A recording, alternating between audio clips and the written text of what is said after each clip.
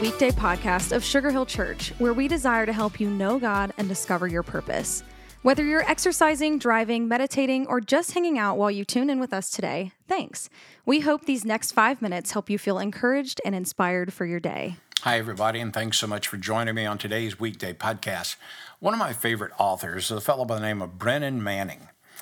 He made these remarks that I think should stick with us today. He said, one of the most powerful things a follower of Christ can do is skip the status quo.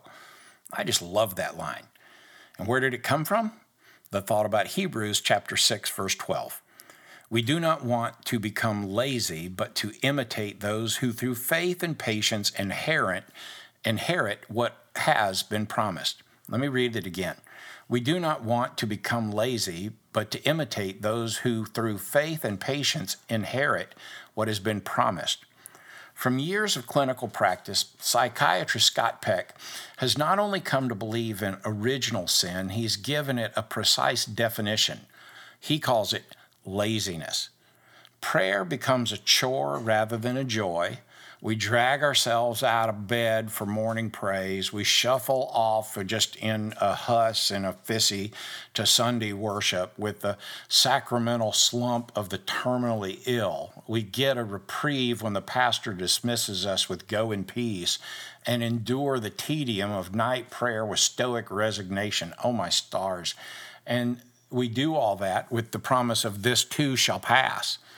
The enemy, who specializes in treacherous disguise, is the lazy part of ourselves. Ooh, let me read that again. When Brennan Manning wrote this, I thought it was powerful. The enemy, who specializes in treacherous disguise, is the lazy part of self, resisting the effort, asceticism, and discipline that a serious life of prayer and godliness demands.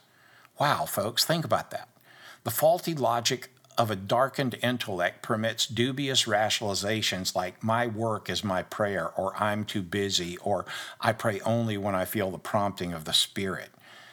These are just lame excuses that allow us lazily to maintain the status quo and indefinitely often postpone the tryst with unconditional love of a Father who unconditionally loves us.